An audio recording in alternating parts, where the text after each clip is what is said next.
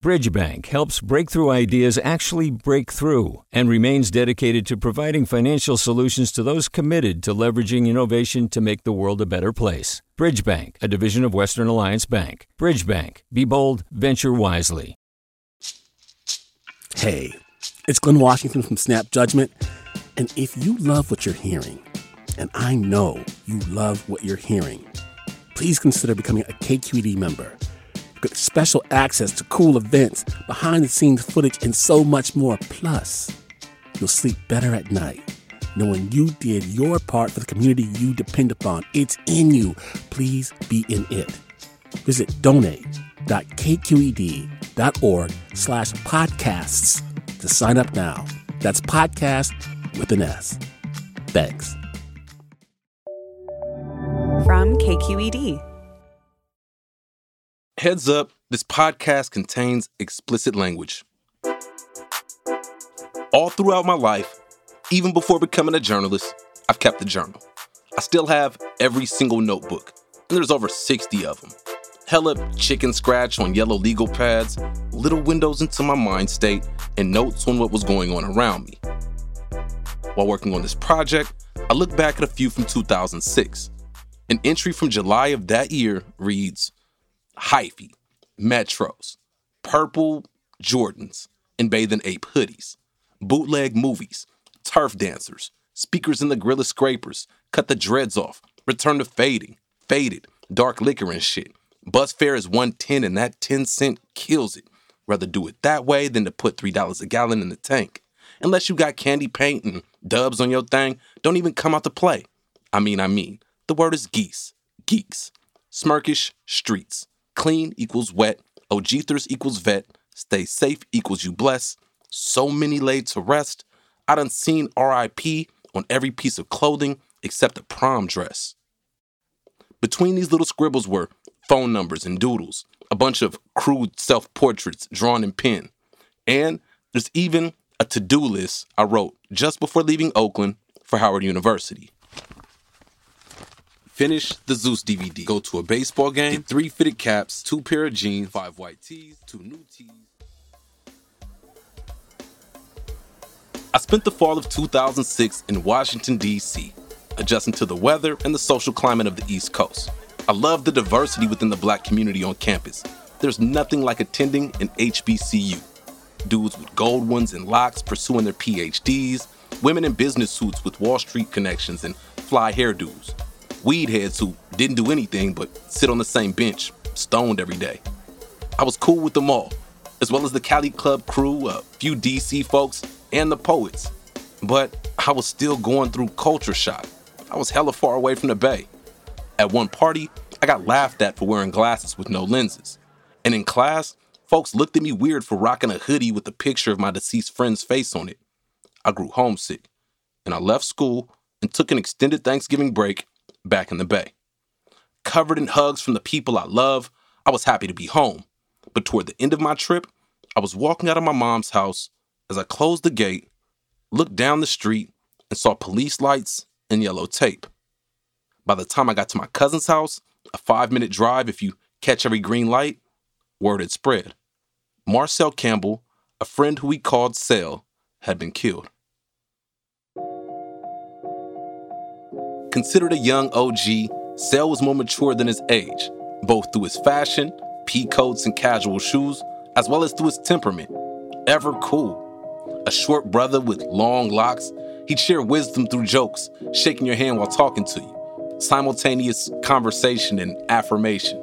He was, yet, another young person gone too soon. I didn't get to attend Sale's memorial. I had to head back to school soon after we got the news of his passing. I left the streets of the East Bay, headed back to the East Coast for those final weeks of 2006.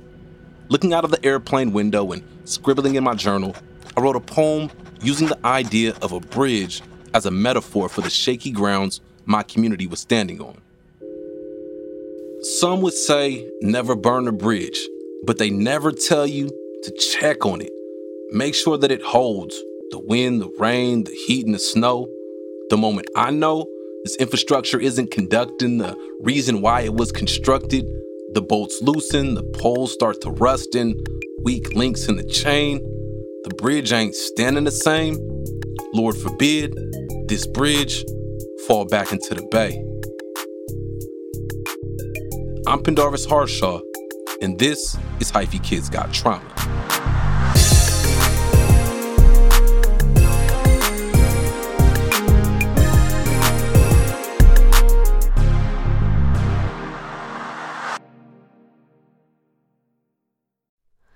Hi, it's Terry Gross, the host of Fresh Air.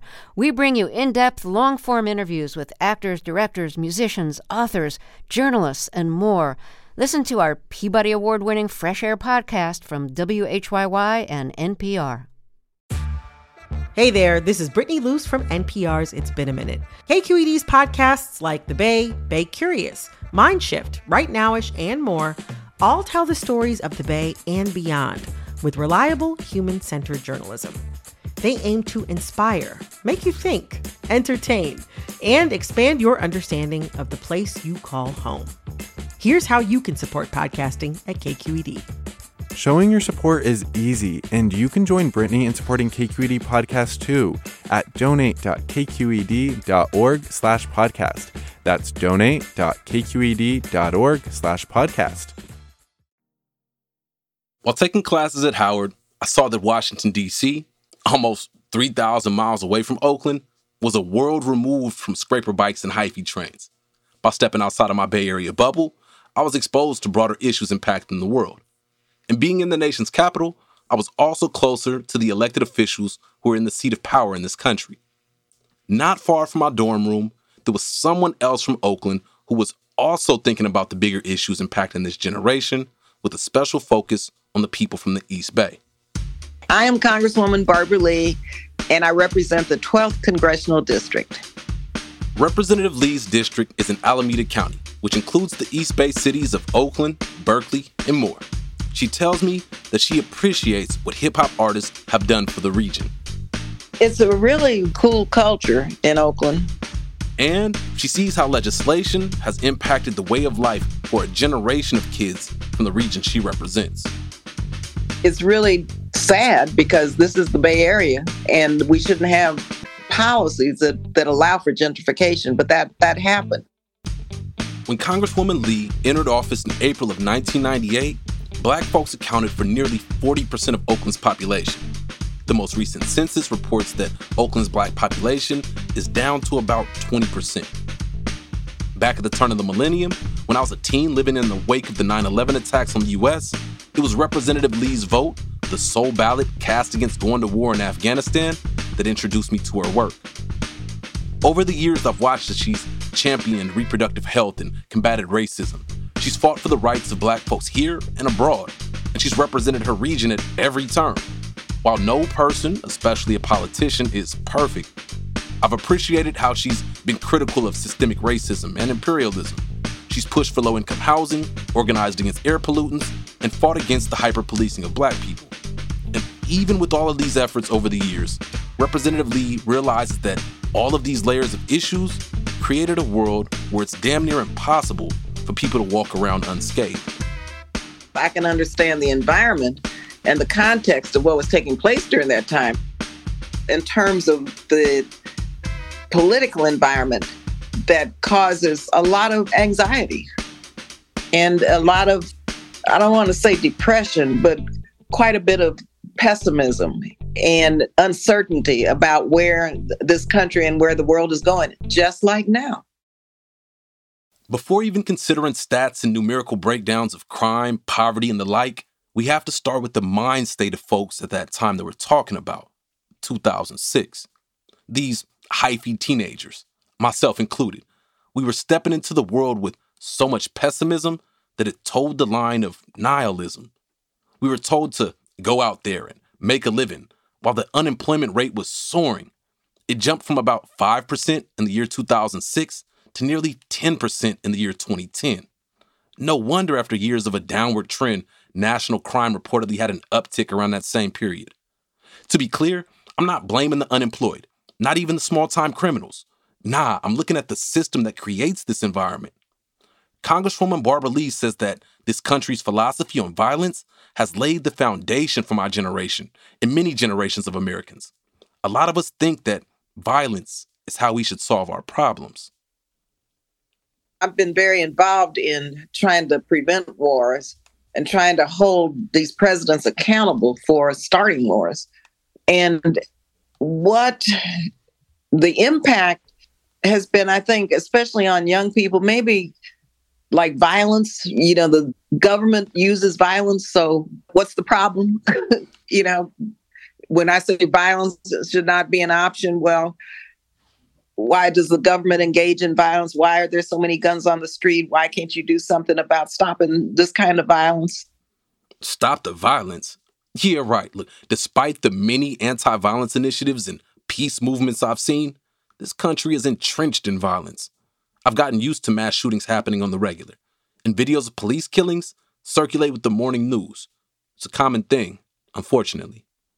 I think the trauma and some of the political aspects of that time and now are very concerning to me. Man, I was concerned too, but most of my focus was on the issue of homicides and other blatant examples of violence. I hadn't stepped back and looked at the bigger picture of this nation, how violence is at its core. That's how we're governed. Prisons are violent and oppressive by nature, and that's only compounded when you consider the inadequate living conditions behind bars and the unjust system that lands folks there in the first place. Schools, through racist curriculum and social hierarchies, can be both emotionally and physically violent. Housing, from redlining to gentrification, violent. As a person who's faced a few evictions and stints of homelessness as a kid, I can tell you, there are few things more violent than losing your home. Even our relationships with one another, especially those that are thought to be romantic, they have issues with violence being intertwined in everything from the way we communicate to the way we treat each other sexually.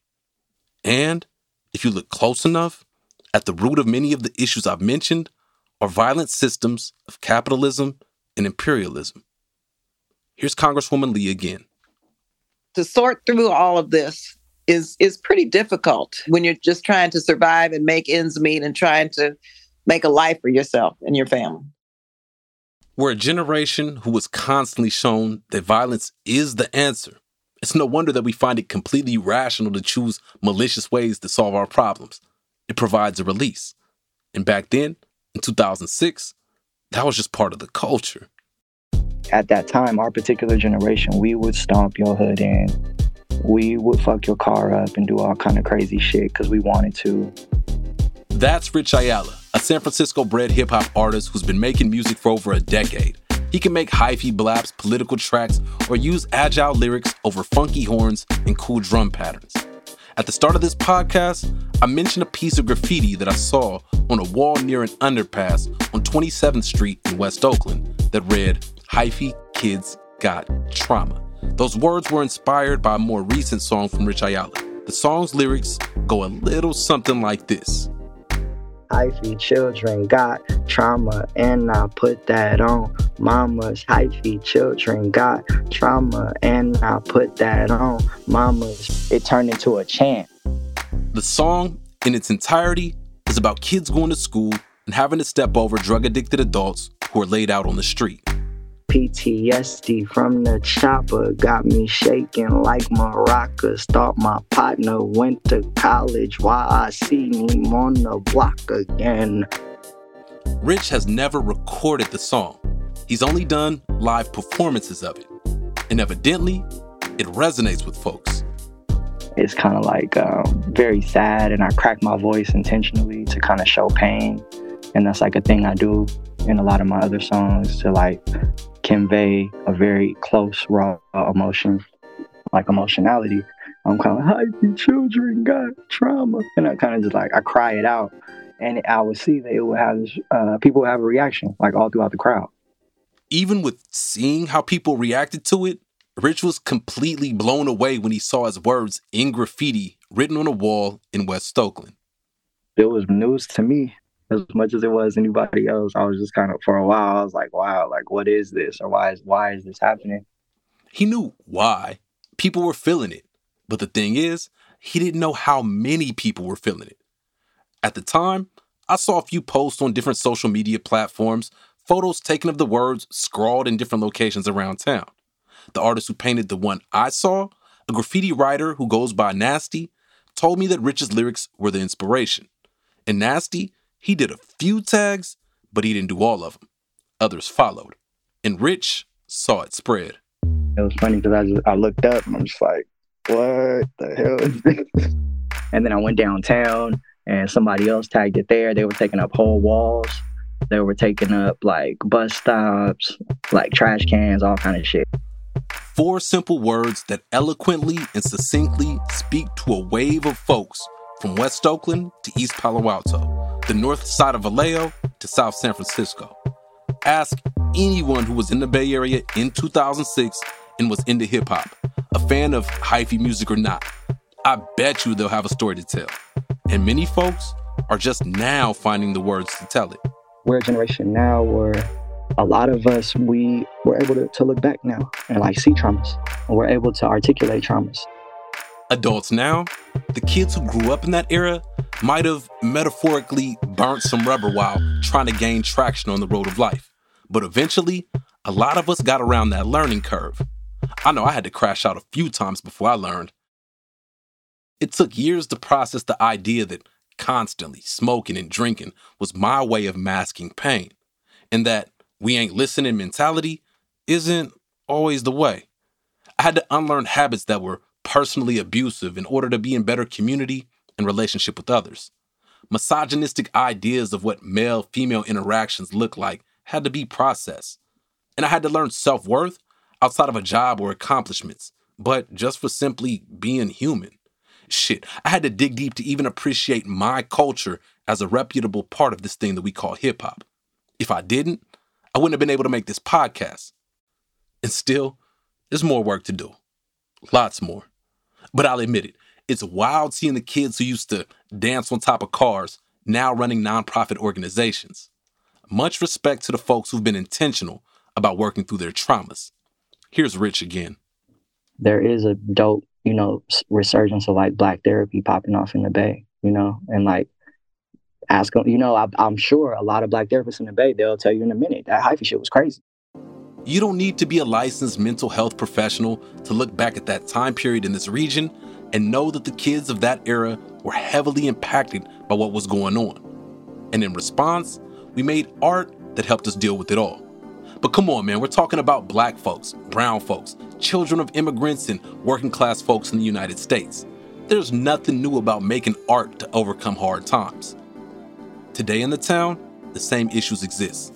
There's still community violence and economic disparities, problems with the police, schools, the media, and elected officials. As of right now, in Oakland this year, over 90 people have been killed.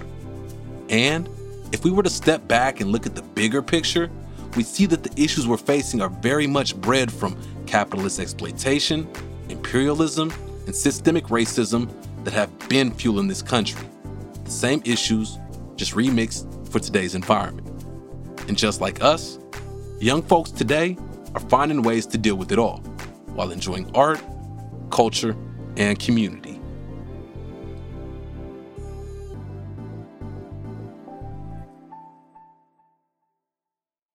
Just days before this podcast series dropped, I stopped by Oakland's Fremont High School. Inside of a studio in the school's media center, a handful of students were on stage as they were in conversation with filmmaker and hip-hop artist Boots Riley. This was for a video series produced by KDOL called The Town Talks. My ears perked up and I sat forward in my seat, listening to the second question of the evening come in from a young man wearing a Bathing Ape shirt, stylish ripped jeans, and some black Jordans. Hello, my name is T-John. My question, what excites you about music? Boots Riley, wearing red jogger sweats and a green jacket as his trademark pork chop sideburns poked out of his hat, responded, There's an energy. I like music that makes you feel alive and, makes you feel the contradictions of the world around you. Like there's something pressing against the way things are. There's nothing wrong with it, but I'm not necessarily a fan of music where it's just supposed to be in the background. At that point, my head nearly exploded. For the past year, I'd been writing about the contradictions of art and society, as well as music that can't be relegated to the background. Boots wasn't talking specifically about hyphy music, but when the question was turned around and T-John was asked what he likes about music, the teenager with the fresh outfit mentioned the hyphy era. It gets everybody together. Like everybody has an energy. It's like the hyphy moment. Like everybody, it was a whole movement. Everybody in the whole city just felt, you could just feel the vibe. It's like when you vibe to music, it's good. Like you could tell, like it's good energy and stuff. T-John was born on April 20th, 2006. A 420 I'll never forget. His dad is one of my best friends. We've known each other since the age of 4. I was at the hospital to greet the family just after T-John was born. Now, nearly 18 years later, this young man was reminding me about the power of the music that came out when I was his age. My generation of Bay Area folks had so little, and we literally did the most. We took empty parking lots where grocery stores once fed our families and used the pavement to feed our need for entertainment. We took our trauma and put it on 22-inch rims and covered it with candy paint jobs. The hip-hop scene went years without getting national media attention. And when the cameras came, we didn't smile. Nope. We hit them with a Thiz face and showed them a dance they'd never seen. The Bay Area created something significant out of nothing, and did so in the face of adversity. And we made it look fun.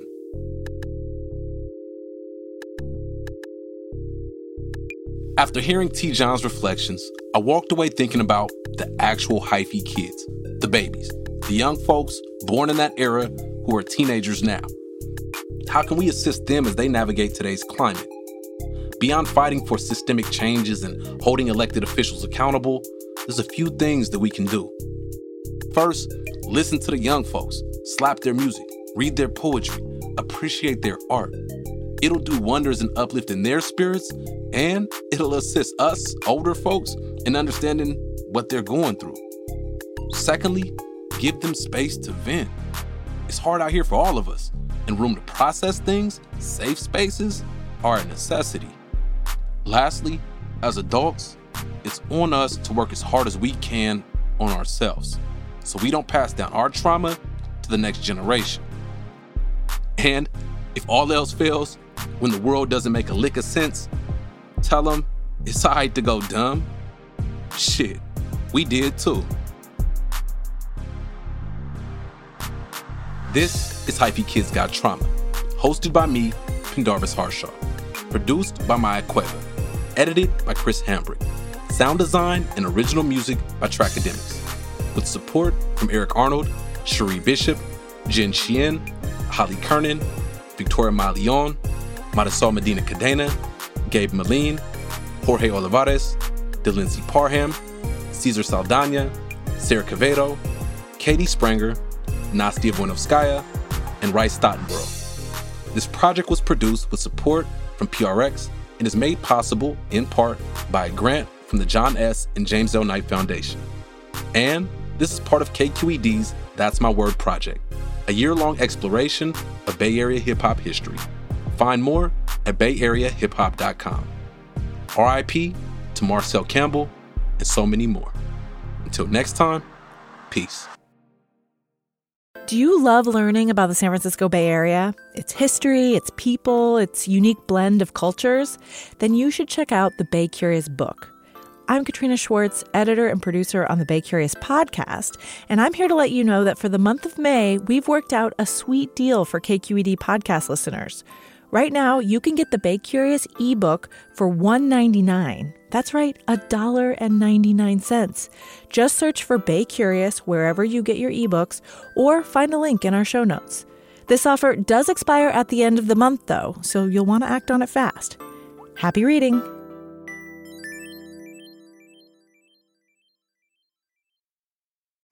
Hey, it's Avery Trufelman, host of Articles of Interest, and I've got to say, I've been a fan of KQED ever since I was a little kid, and I would come out to San Francisco to visit my grandma. It was just what we'd always turn on every time we got in the car, every time we were making dinner and turning on the radio. It was always KQED.